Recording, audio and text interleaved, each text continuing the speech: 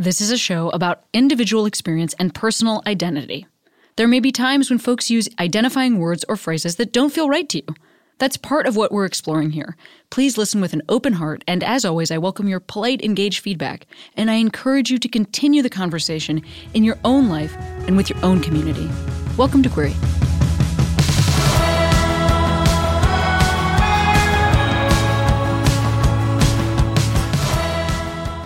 Hey, Queeros, Cami here. Woof! I have had to take a prolonged leave of absence from the show. You're going to hear more about that soon, but I'm so glad to be back, and I thank you for your patience and continued support. You want to support the show on Patreon? Sure. Go to patreon.com/HeyQueeros. I'd love that. That would mean so much to me. Also, I am going to be doing some stand-up. You can go to CameronEsposito.com and look at all of the stand-up dates. Well, actually, you know what I should do is update my website, I'm realizing as I said that. But also today on the show, Chris Belcher, who is a professor, a one-time pro dominatrix, not one time, but for a stretch of time.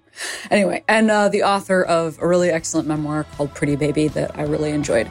So please, you enjoy this episode. I've been feeling wrong, but I'm still holding on, darling. I know it's careless. So excited to be here. First of all, Matt and Jordan are here doing the engineering and producing, and I haven't seen either of them in a while. That's really nice. Also, it's legitimately pouring in LA and has been for a really long time. We don't get rain here to the degree where it's an emergency all the time that we don't get rain here.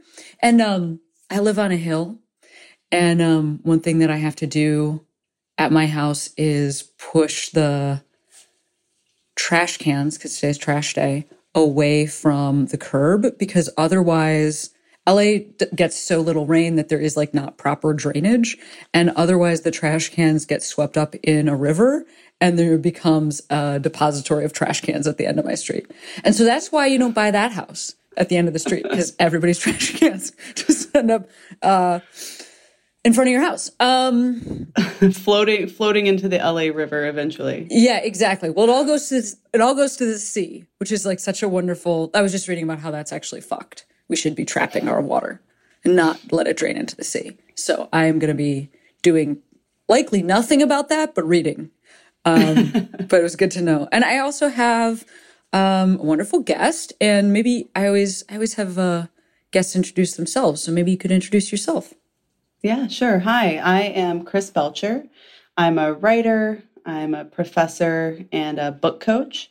And I grew up in rural West Virginia. Now I live in Los Angeles with the trash cans that are flowing rivers into the sea.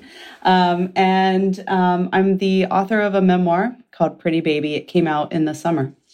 Yes, and I had the chance finally, because I can't remember when you sent me this, to read it over the holidays, and had started it before the holidays and then actually had time to finish it. So immediately when I started it, because you had reached out to ask, if I was interested in talking to you, and I think I had read 20 pages when I was like, oh yeah, we'll definitely talk. I mean, I'll finish this before we talk, but we'll definitely talk, because this is an interesting person with a really cool story. And I guess my first question is maybe if you could just give us a 2-sentence about what the memoir is about.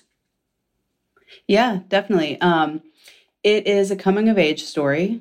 So it starts when I'm a child. And like I said, I grew up in rural West Virginia. And so a lot of it is about figuring out what it meant to be a girl in that context, navigating boys and sexuality and coming out. And then there is a jump in the book to present day, or over the past 10 years in Los Angeles, and having to do all of that over again, because I ended up working as a professional dominatrix. A lot of the book takes up that job.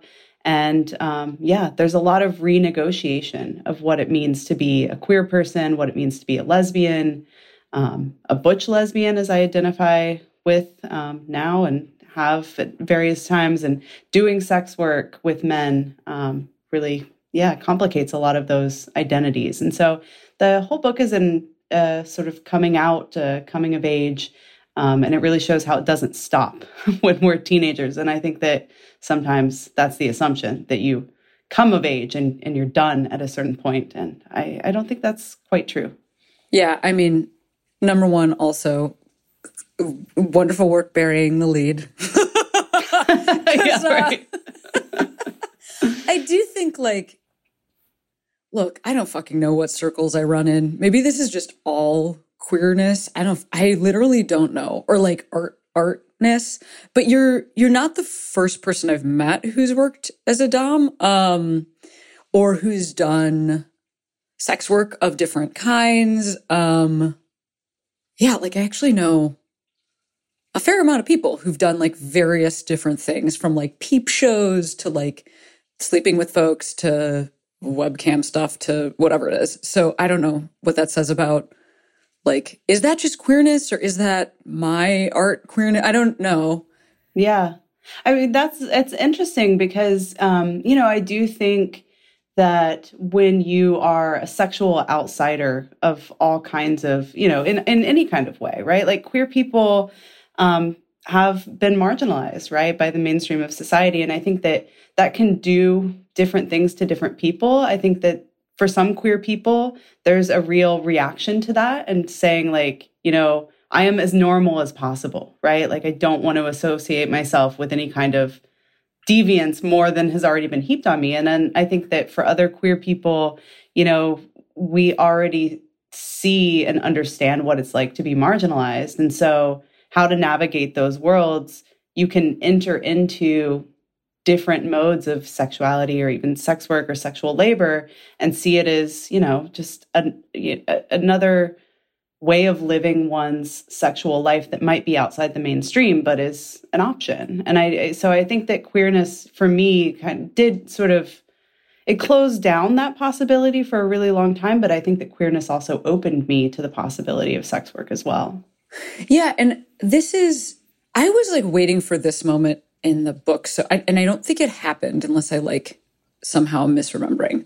But tell me about what you are a professor of, what you currently teach. Oh, yeah. So I teach writing. I teach in the writing program at USC here in LA. And then I'm jointly appointed in gender and sexuality studies. And so, all of those things sort of, come together in the book in certain ways. But in the book, most of my time in academia was as a graduate student, and I was studying queer studies, gender and sexuality. Yes, that's most of the focus of the time frame that you're talking about in the book. You're like, you're talking about schooling. And I was curious about like reservations and maybe this is what everybody asks you, but, I'm somebody who has shared a great deal of my life. And it's also not that there's no risk, there's risk, but it's highly unlikely that I will be, I have been, but I think I'm thinking about being punished for sharing reality of my life. Like, I think compared to somebody who worked in a different industry, it's a different level of risk. Like, I can talk about a lot of different things, and it's like chalked up to my being an artist or stand-up comic or working in Hollywood. And it just doesn't like, even if I might have some consequences, like it's not the same. And I'm just curious about like your level of reservation around sharing this story, attaching your name to it, being a professor of writing. I'm assuming your students would look this up and read it. I'm just curious about all that. Yeah, absolutely. It's been a journey coming to this point where I could be not just out as a sex worker, but so fully out that I'm sharing really intimate experiences that I've had in the sex industries. When I was in graduate school, I was really afraid of that. And a lot of the book takes place with me in the closet as a sex worker because I was afraid I would never be able to work. And I think a lot of people experience that. And this thing actually happened to you where there was revenge porn is maybe not the right. There was an outing, a connection, somebody that was angry with you for reasons beyond your control. Right. decided to try to link your professional Dom name with your work name, your birth certificate name. So you even had that experience of somebody trying to mess with you in that regard. Yeah. Yeah. And it was, it's one of the most difficult moments in the book. And it was in a time where, it was before we used that term really, like in common parlance, revenge porn. But when I think about it now, yeah, it was a blackmail situation. And all of that, the ability for somebody to do that to me, rests on the ways that our culture, our society treats sex workers, right? That I would even be in the position to feel like I was going to lose my job from being outed. But at a certain point, I think, for me, when I started wanting to write this book, as opposed to just being a scholar and, keeping all of this in the closet, I think, I really do have this investment in writing and storytelling as something that can change the ways that people think, the ways that people feel. And if I want to be part of a change where people don't have to be ashamed of the work that they've done in the sex industries, for me, I really did want to put myself in the line in that way. And at a certain point, I gave up on the closet as the best way to like move forward in my career, right? And it is definitely a very vulnerable thing to share a life. It's as both of us have done in different ways. But I also think, I ask that of my students too. I ask my students to go deep and to be vulnerable. And at a certain point, it felt like I'm asking these students to write these incredibly personal narrative essays and put their lives on the on the page in certain ways. Like, can I do that too? And so that was like really part of why I wanted to write the book. And when it was getting ready to publish, did you feel, or maybe even prior to that, did you feel a need to disclose to like coworkers, bosses, that this was going to come out? Did they already know that you were working on it? Can you talk me through that a little bit? Yeah, I didn't. I didn't. I just I left it to the point of where, they can read the book description and kind of find out for themselves. I think that what I made sure that I did, as opposed to kind of announcing it, was just to make clear that this was an achievement and this was something that I was proud of. Oh, that's awesome, man. Yeah, because cool. I think that a lot of things, it's like it's all in the presentation. Like if you come to somebody and you say like, hey, like I have this like deep dark secret, I'm writing about it, like it frames it for them as something to be ashamed of. But if you just come at it and say like, I'm working on this project, it's a memoir, I'm so stoked, it's being published by a Simon & Schuster imprint, like here we go, like that, I feel like it frames it in such a way that people can be proud of you, and then they see what it's about and they're like, oh wow, she's proud of that. Cool. That's interesting.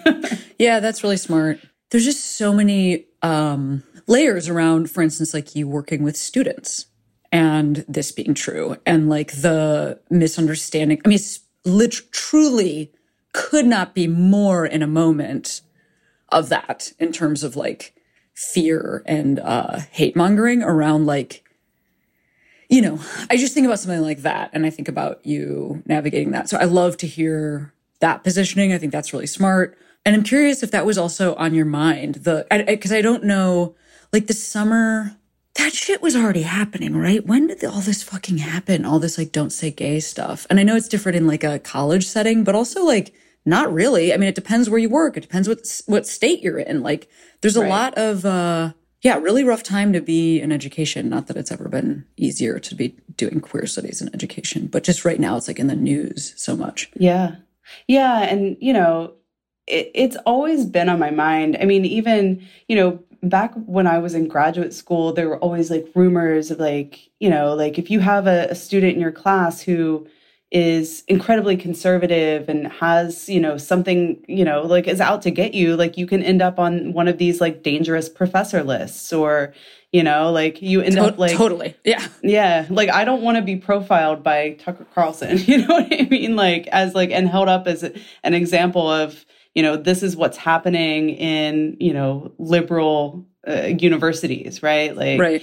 But at the end of the day, it is, and that's a good thing, right? I don't shy away at all. Like I get comments on my my teaching evals that say things like, "This class made me break up with my boyfriend," and I'm like, you know what? He probably needed to be broken up with. If you're learning about patriarchy and you're learning about, toxic masculinity and you want to break up with your boyfriend, I do think I've done a good job. And that's fine with me. But yeah, I mean, it's definitely a concern. And, but at the end of the day, like my students are adults and, we take up, especially in gender studies, we take up a lot of ideas together that are about, we study sexual assault. And my students are in a kind of environment where they're faced with these problems. These aren't abstract or theoretical. These are things that affect all of us. And so I think, bringing yourself into the room and saying, like, I'm a person with experiences of these things. These aren't abstract. They're not in a textbook. These are issues that we're all dealing with. I think that, it creates a learning environment that makes, we can see that what we're doing is something that's necessary for us to live our lives.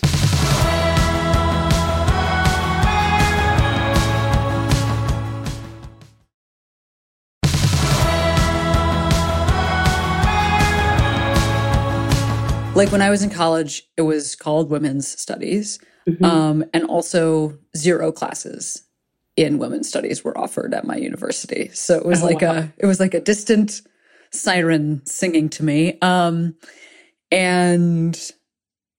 I'm very curious about the demographics, like sort of a generalized statement that you might make about the demographics of like who takes those classes these days. Like, is it the same crew? Is it like unshaven legs and I'm playing them on various rugby teams where I wish I could also take the classes that they take? Or is it like a different crew in like a Gen Z zone? Yeah, well, I mean, it's interesting. I think, I'm very fortunate to be teaching at a college that does, have a lot of requirements that folks have to take in terms of getting a diversity of courses, right? And so my class, when I'm teaching a big intro to gender and sexuality studies, it checks a lot of those boxes. And because of that, you do have a wide range of students who might not necessarily think that like getting a feminist education is like at the top of their list. They do want to check off the box so they can graduate. And so like we have that. And I'm happy that those are the students that I'm teaching, because I don't want to be preaching to the choir, Totally. And even with the like queer students who end up in the class, I want them to be able to defend their positions with their classmates, right? I want to create a safe environment. I never want to like play devil's advocate and like put us into a situation where I'm, really validating something that's transphobic or homophobic or misogynist. But I do think that, we are, and students, young people are in a kind of echo chamber, right? Like our algorithms only give us the things that we already are invested in, right? Totally. And so saying like, okay, let's actually be able to talk about these issues to people who might be unfamiliar, right? Who might be in completely different algorithms. Like, how are we going to speak to one another? I think that's great. But then also, I teach classes that are more focused, or like upper division classes where we have the majors. And yeah, I mean, those students are probably the same students that, it's who I think it is. Okay. Yeah, it is. Yeah. That's funny. Yeah, I mean, I like the idea of that intro class. That's like cool to think about, because for sure, I relate to what you're saying in a different zone, not just like my own consumption of media and like what my TikTok looks like, but more so just like, I don't know, I think about, and I've talked about this on the podcast before, but when people are like, I mean, did you ever think about like performing for straight audiences? And I'm like, first of all, for the first like 10 years of my career, I had absolutely no like name recognition, just like every comic, and I performed for everybody in every possible setting. And second of all, now that I do have that, my audience is self-selecting. Like there's no screening at the door or like, it's anybody can fucking come. It's just that like It's just that not everybody does. And, it's interesting. Actually, I have been doing like Instagram reels in the last year. And for some reason, those like break a bubble of people for me. And so I've had some shift in my audiences, and I am actually into that. Like, that's cool. And also, like, for sure, we always want there to be haircuts. Like, we always want there to be a preponderance of haircuts in the audience. But like, it's nice to see like cis dudes there. Yeah. Well, do you find that like you have to change up what you're like the jokes that you're like? Clearly, when you make a joke to a straight audience, there's going to be people who like don't get it at all, right? Actually, it's the opposite. Really? So I don't change my material. I do always sort of like reference the room or like what's happened in my life. So like my shows change, but I don't change it per the audience.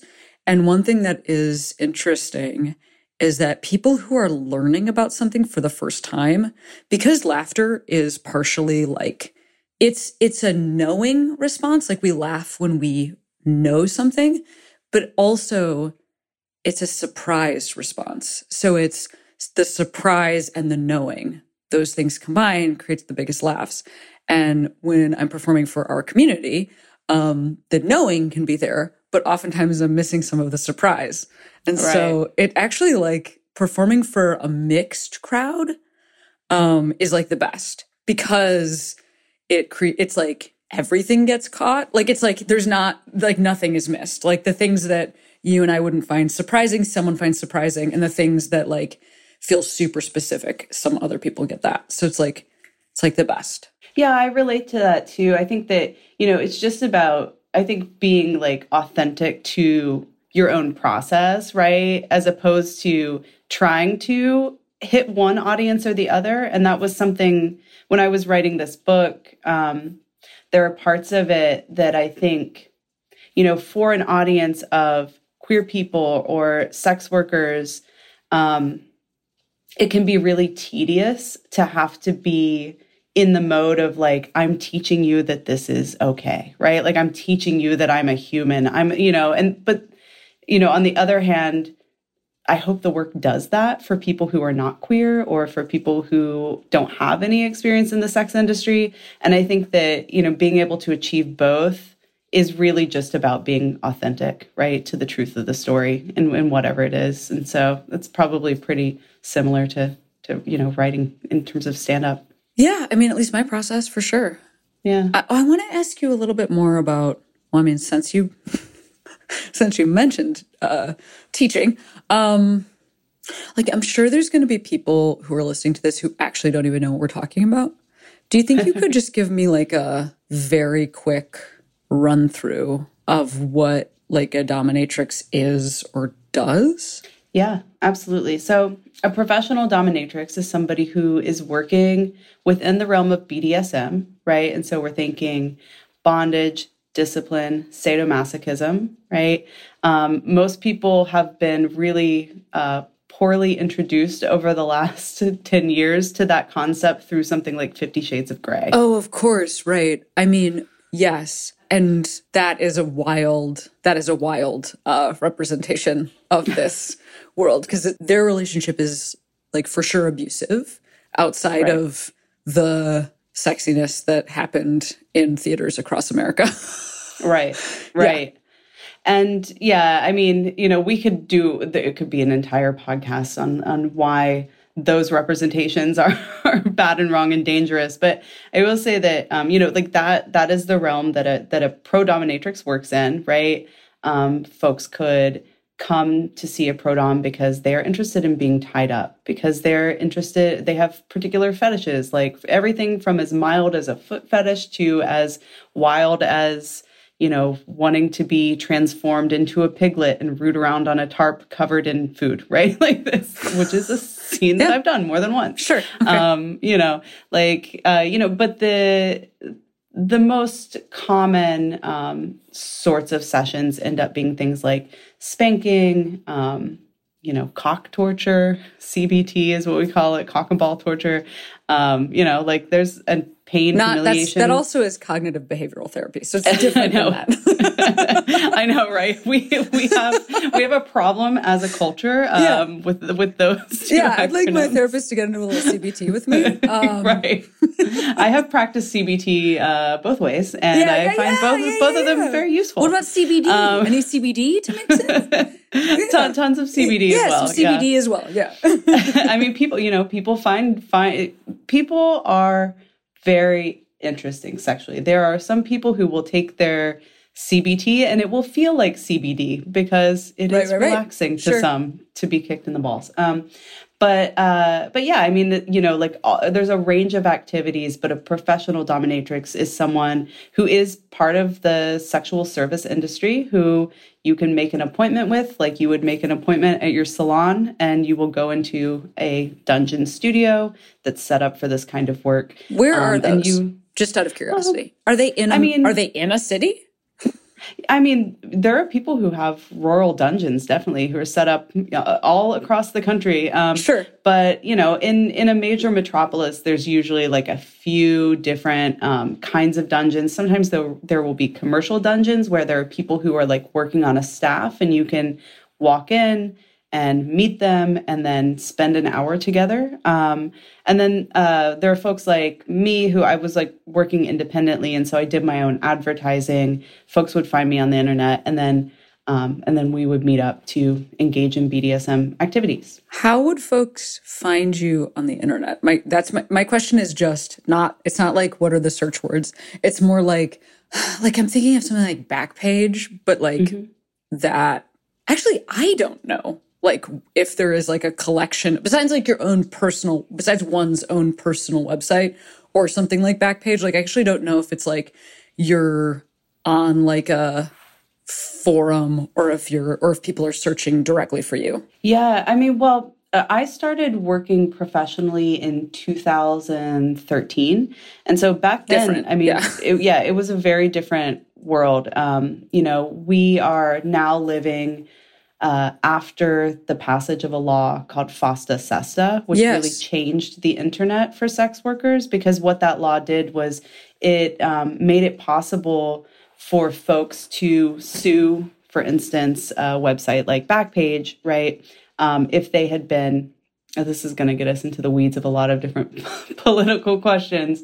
But basically, websites could be held liable for what was posted on their site, right? And that was a big change to the ways that the internet worked. And it affected sex workers in a really acute manner. So when I was getting started... And was like targeted at sex workers. It was targeted at sex workers, yes. Yeah. I mean, technically, and there's a lot of really good writing on this, like from the sex work community. Technically, it was meant to curb trafficking, right? Yes. So folks who are working against their own will. But what it did was actually harm a lot of consenting adult sex workers who were using these online platforms to conduct their business in a safer way. Because if you're doing it online and you're screening people online, that's a lot more safety than just like having somebody walk in off the street. And it actually made it much more difficult for law enforcement to find people who are trafficking others, because all of that trail is gone and everything has been pushed further and further underground. Yeah, because the thing I'm just remembering at the time when this was all going down, the thing that I was like aware of is that the actual community was not involved in this process of this thing that air quotes was meant to protect the community. It was like a Big Brother vibe of like, we know what's best. And the reason I'm bringing up that specificity is because like, I just think it circles back to some stuff that you were talking about we talk about this entire topic differently than when I was a kid.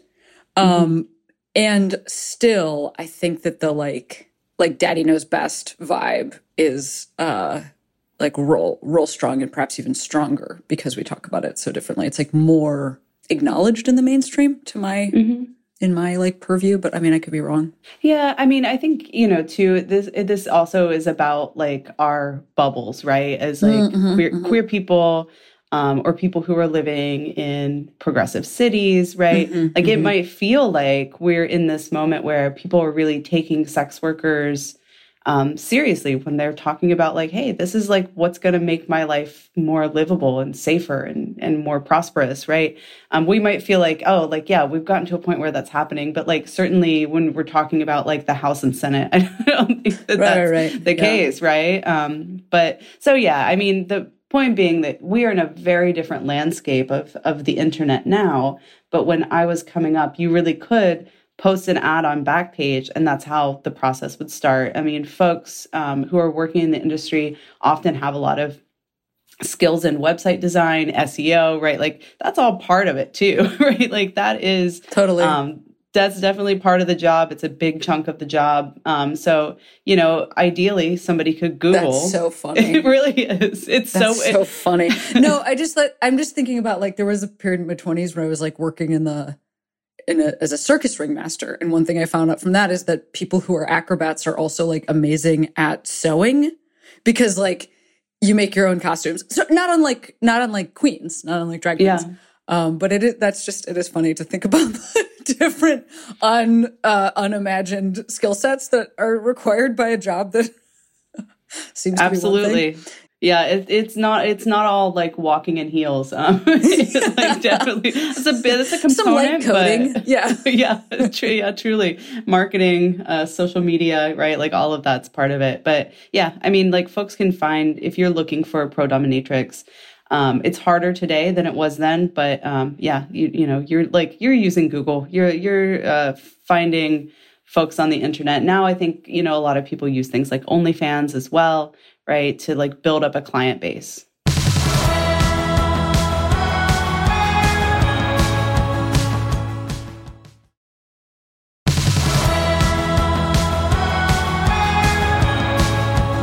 I want to get into a little bit of like, do you still identify as like a lesbian? Is that the word I would use for you? I do. I mean, I love the word dyke. Cool. It is a word that I know that all of your episodes too start with like, there's going to be words that people use that aren't, you know, necessarily the words that we all identify with. I like dyke because it has a political history and a political sort of valence that I feel is part of my sexuality. But yeah, lesbian's cool too. Queer's fine. I like them all. I'll take them all. Yeah. You know, I do feel like because queer is such a nice encompassing term that we love, it does feel very different to say dyke in regard to the question that I'm going to ask you, which is about working with cis dudes, which were most of your clientele. Yes. And my particular relationship with cis dudes is that like, and I know that working as a dom is really different than this, but my particular connection with straight dudes is like, I have a lot of friends in that community. And I also can find dudes attractive these days. And also I find that I sometimes don't know how to even talk to them, because like, even if that, it's like, it's not like I don't like know which men are attractive, or it's not like I don't have dude friends, but like at this point I have been dating like women and trans folks for like decades. And that's like who I know how to have the closest interactions with. And I guess it's like not so much even the like sexual connotation of the like work that you did, but also just like being around men that much in work that was interesting for me to think about in reading your book. Yeah.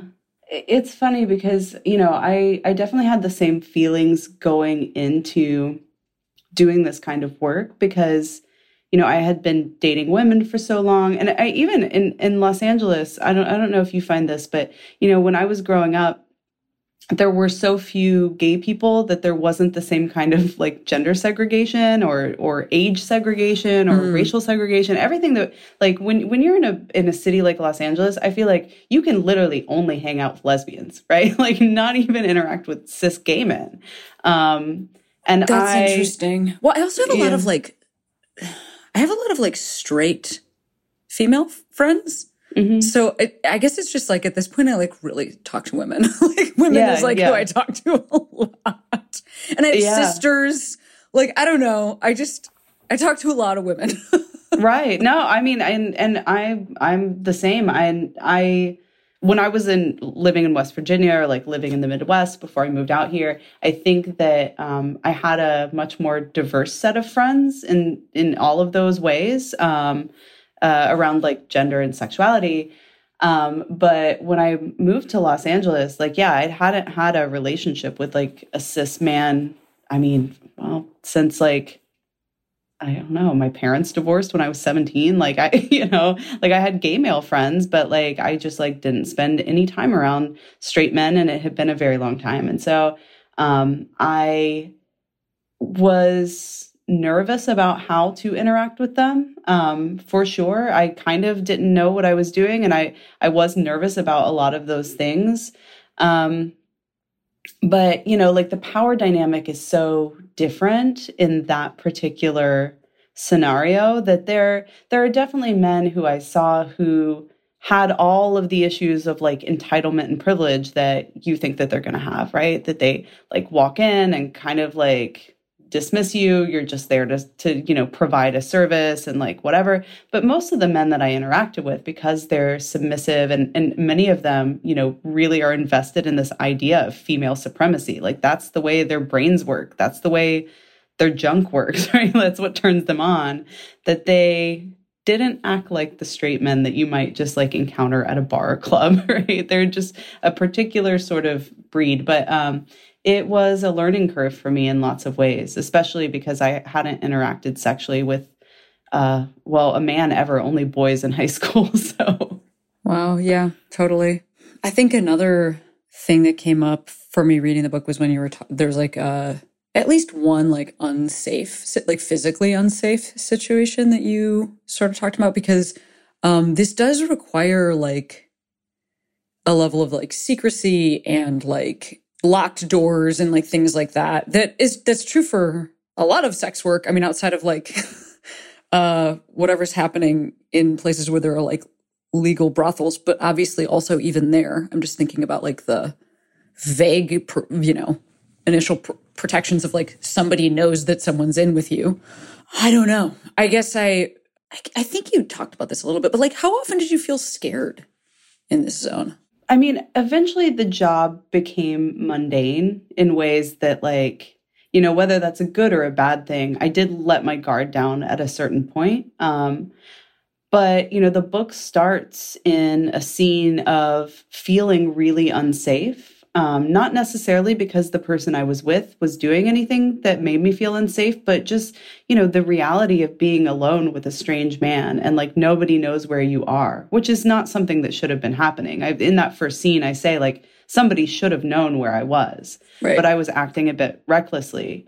I wanted to start with that element of danger in the book because stigma and criminalization and all of these things that sex workers face, like, do render us more, like they put us in danger, right? Or like not being able to tell a friend because you're like hiding what you're doing or whatever it is. Like all of those things are dangerous, and being alone with a strange man doesn't often feel safe. And while this is a path that I chose, it was a way of making money that made my life a lot easier than like having to work a lot on the side and also be in graduate school. It's not uncomplicated, right? Like it's a choice that I made, but it's a choice that also came with some risks. Sure. I mean, look, that's even true of like being a person who like travels a lot for work like I do, or like is in hotels a lot, or like, God, I mean, I'm thinking of like, I guess I'm thinking of like, whenever this was a couple years ago when I like rewatched Pretty Woman for the first time since I was a kid, and I was like, oh, he's like creepy. Like I was like, Richard Gere's like doesn't feel like cute. Like I'm like, get out of there. Like he's very so anyway, I just think like stuff that or like when I think about people in the community, even in our community, being like, oh, why can't lesbians have sex like gay men, and you're like, because we're scared. We don't want to go to a random stranger's house. Like, right. That's why. Yeah. Yeah, absolutely. Or like, cruising in a park at night. Like, yes. Like most people who were socialized, the female, like, are terrified of being alone in parks at night, for good reason, right? Because men can be very scary. And there's always that like threat of violence. And so, unfortunately, not a lot of glory holes filled with queer women. Okay, we're rounding the bend pretty soon. I have a couple more questions. One is, like, now, some of this is based on an episode of Seinfeld, and some of it is based on my own personal experience. There's like this episode of Seinfeld. I don't even fucking care about that show, but you know how there's like random shit that sticks in your mind forever, and you're just like, why will this never leave my mind? But there's an episode where Jerry is dating like massage therapist, and he keeps trying to like get her to give him like massages for free. And that is something that I think about whenever I go see a massage therapist, is I think about the people that are in their life. I have no idea why this and I'm like, who asks you for massages for free? Like So my question is, when this is your job, do people approach you for free sessions? Do people you're dating ask you for sessions? Is that a part of it? It's so funny because my girlfriend's obsessed with Seinfeld. I am not. So please run this episode past her and see if she can even remember if this happened. Because I think it happened on Seinfeld, but either way, it's stuck in my mind forever. I mean, it sounds very Seinfeld. It's funny. Yeah. It was like, what does she ask me for? Well, to watch Seinfeld. But I definitely have. When I was actively pro-doming, there were definitely women that I met just like out in the queer scene in LA who definitely took interest in me because of the work that I did, right? And, that can feel bad. It can feel fetishizing. I guess it can also feel exciting. Like, I have this skill set. I'm interested in doing this in both my personal life and my professional life. But yeah, there were definitely not necessarily people who were like, hey, can you like hook me up with a spanking? It was more like, hey, I know you give spankings. I'm interested in that. That's why I'm interested in you. But I think, for just as many people who might have been interested in me because I was a dominatrix, there are also plenty of queer women who are like, I'm never going to date. I mean, we're plagued by this idea of like the gold star lesbian, right? Still to this day. I know people complicate that. And I think that's, it's complicated. It's, I have a lot of feelings about that, but definitely there are people who are like, yeah, I'm not going to go out with somebody who's like interacting with men in that kind of way, even though professional BDSM for the most part doesn't include sex, right? Or like how we typically think of sex, like peen in vagine or whatever. Absolutely. Okay. Final question before we go into asking you to shout out a queero. Do you agree that you look like Brandi Carlile? I agree that that's a fantastic compliment. Oh, yeah. It is a fantastic compliment. Okay. Well, this has been a great talk, and I really loved Pretty Baby, and I really would recommend it to anybody listening. I think it's like it's a great read, and also like kind of like it's pretty like I actually found it to be pretty fun, even though like there's some pretty serious stuff in there. If you're looking for something that feels like great narrative, but also like an exploration of maybe something that is inherently interesting because of how it is stigmatized. This is a great book. And before I send you back into your day, I wanted to ask you to shout out a queero, which is a person, place, or thing that made you feel that you can be who you are today. Yeah, definitely. There are a lot of queeros in this book. There's a bus driver who was the first woman that I saw really embody masculinity in a female body. And it just like she is still like I can conjure her in my mind so easily. There are also like the gay kids in my small town who came out before me, and I still think of them as incredibly brave and opening up pathways for me that were really important. But I'm gonna go with Genesis Moss from The Real World, who also is in the book. But I think there are a lot of unsung reality TV queeros from the 90s who, Pedro Zamora, Genesis, right? Anissa, right? Like there's so many like queer people who those were the first queer people I really encountered, right? Were reality TV gays who oftentimes were like cast to be the problem in the house or be something that, to be somebody who would cause everybody else to grow and learn. And I think that was probably really, really hard for those people, right? I think that, it's just an area of queer life and representation that maybe has been taken for granted a little bit. So shout out to all of those like MTV, Real World queers who peopled my imagination as I was figuring out how to be queer myself. Yeah, I don't think anybody's said that in the long time we've been running, but I agree with you. I mean, I think that's actually still true. I mean, I think especially because of, how often queer characters are like, can be siloed in scripted television where like, it's like they're somebody's best friend or whatever. I mean, just because reality TV requires like packages be done on individual characters or people that are I'm just thinking about something like Survivor that like has done a bunch of work in that area too, where you're like, okay, well, I guess Survivor is a place people can learn about queerness, but it really is. Yeah. So it was lovely to talk to you, and I hope to actually meet you in person. Yeah. Let's hang. We're in LA when the rain stops. Yeah. As soon as the sky clears, I'm on my way. And we'll have a real chat in person. But until then, thanks so much for your time. And thanks for the book. Thank you for having me. This was a wonderful conversation. Thank you. Oh, yay.